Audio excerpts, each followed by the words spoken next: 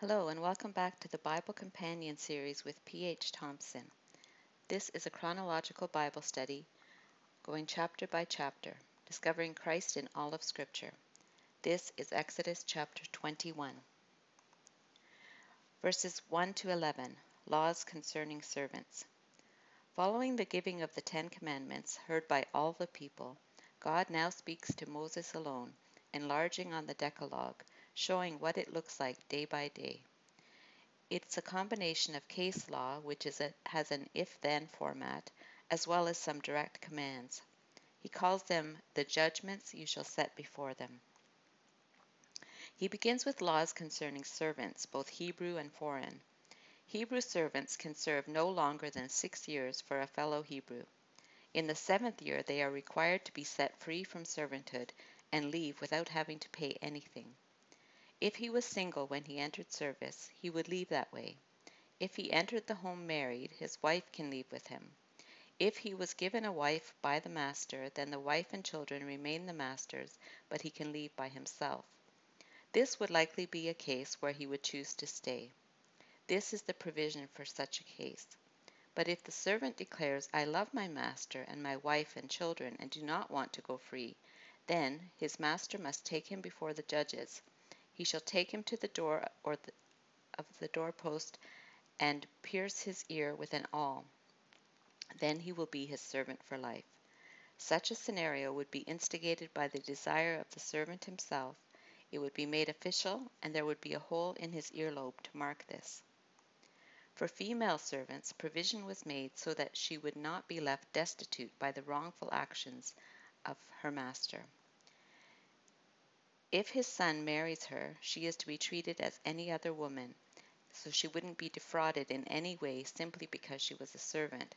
He was to provide food, clothing, and marriage rights.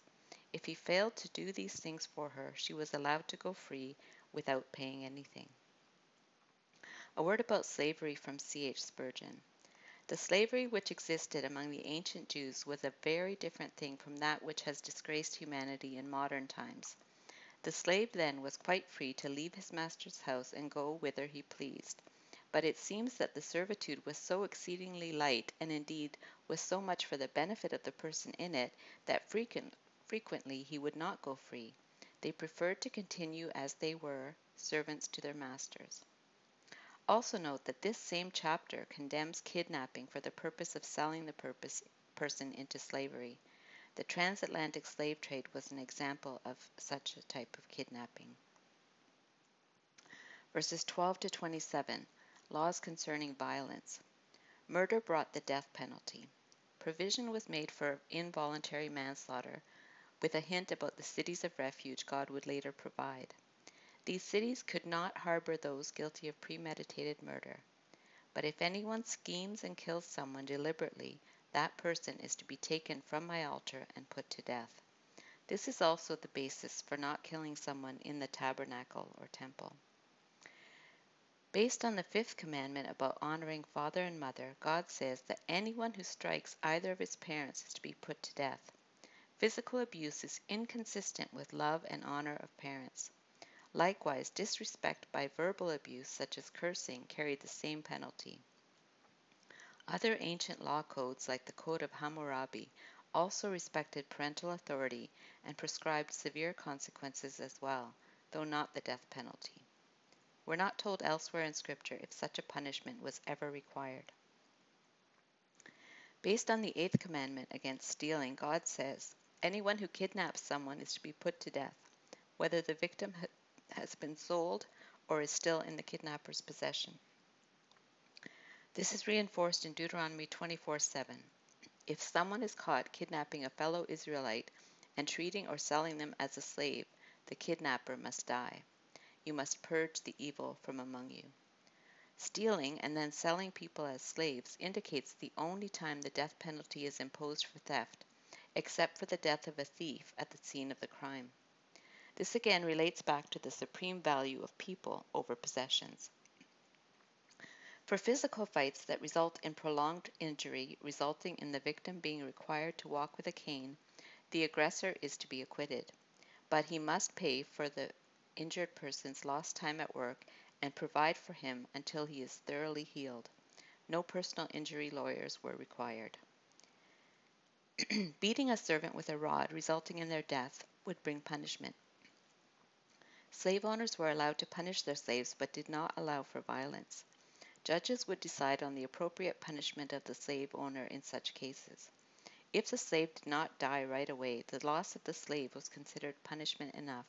It was assumed there was no intent to murder. However, if there is permanent injury to the servant, such as the loss of an eye or a tooth, then the slave is entitled to his freedom. This limited the powers of the slave owners, unheard of in the ancient world. Job, who predates this time period, understood the need to treat his servants justly, the basis of which was their humanity under a common Creator. He says, "If I have denied justice to any of my servants, whether male or female, when they had a grievance against me, what will I do when God confronts me? What will I answer when called to account? Did not He who made me in the womb make them?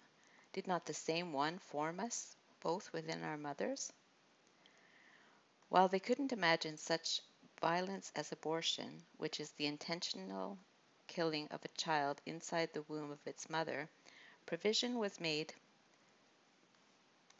for a pregnant woman who was injured when men fought.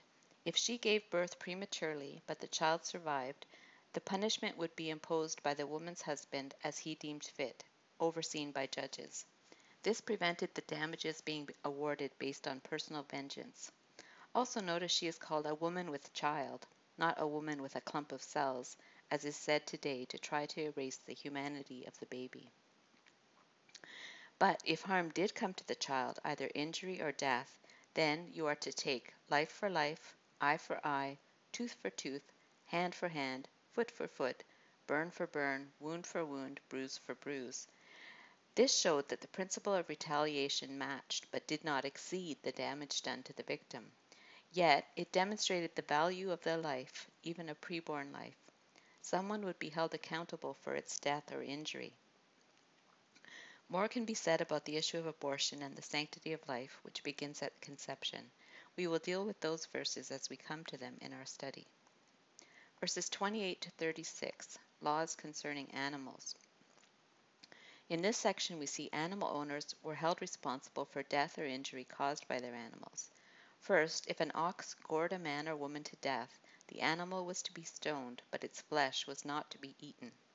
The owner of the ox would be acquitted, since it was not his intention for this to happen. But if past behavior of the animal indicated such aggressive behavior, and he has failed to keep it confined in order to prevent such an incident, then the ox will again be stoned, but now the owner will also be put to death. He has been negligent and caused someone's death. Such a crime must be answered. In this case, he could escape the death penalty by paying a fine imposed on him by a judge. This would prevent personal vengeance as a motive in such cases. This judgment applied equally to men, women, sons, or daughters. However, if the victim was a slave, then the owner of the animal must pay 30 shekels, or pieces of silver, and the ox was again to be stoned. Likewise, if a person digs a pit without covering it and some animal falls into it, he is to pay money to the owner of the animal, but he is allowed to keep the animal. If there was injury from animal to animal, and one dies, then they are to sell the live animal and divide the proceeds between the two owners, since they have now both lost an animal, and this way they at least have the value of half an animal. They can also divide the meat from the dead animal among themselves. But if the aggressor animal has a history of aggressive behavior, and the owner has been negligent in keeping it confined, then he must provide a replacement ox to the owner of the dead animal, and he will keep the dead animal for meat. Leviticus 19:17-22 repeats this, showing the supreme value of people over animals. Anyone who takes the life of a human being is to be put to death. Anyone who takes the life of someone's animal must make restitution, life for life. Anyone who injures their neighbor is to be injured in the same manner, fracture for fracture, eye for eye, tooth for tooth. The one who has inflicted the injury must suffer the same injury. Whoever kills an animal must make restitution, but whoever kills a human being is to be put to death. You are to have the same law for the foreigner and the native born. I am the Lord your God. Deuteronomy 19:21 also says, "Show no pity, life for life, eye for eye, tooth for tooth, hand for hand, foot for foot." While these judicial laws no longer bind our society specifically, there are principles that carry over. We are not to treat servants as lesser human beings.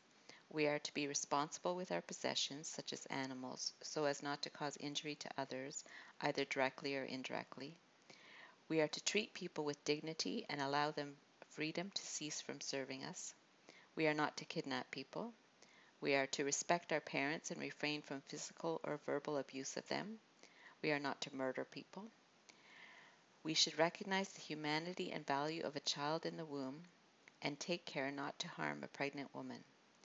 If injury is caused by us, we must pay for the person's recovery and lost wages. If we have done wrong, we must be willing to make it right. Punishments should fit the crime and not be motivated by personal vengeance. God holds people accountable for their actions. Scarlet Threads. So what scarlet threads or hints about Jesus or the gospel do we find in this chapter? Slaves were to be set free in the 7th year. Jesus sets us free. We are redeemed. Servants who loved their master could make a lifelong commitment to serve them. Likewise, because we love Jesus, we make a lifelong commitment to serve him. Murder was condemned and carried the death penalty in the Old Covenant. The same applied in the New Covenant. Slave owners were allowed to punish their slaves. In the New Covenant, people were to treat their servants fairly and gently, recognizing they also had a master in heaven to whom they would answer. The life of all people, born and preborn, had value. The price of a slave who died was 30 pieces of silver. Jesus was betrayed for 30 pieces of silver, which was prophesied by Zechariah. Jesus, as the lawgiver, took this concept of retaliation and changed it so that we would avoid personal vengeance and rather accept insults and persecution. People misunderstood this. It was originally intended for civil matters, to provide restitution and justice, but they soon saw it as a license for personal revenge. Now, criminals will be punished, but rarely are required to provide restitution, so the victims remain uncompensated. If you enjoyed this podcast, please subscribe and comment. Continue listening for Exodus chapter 22. May God bless the study of His Word.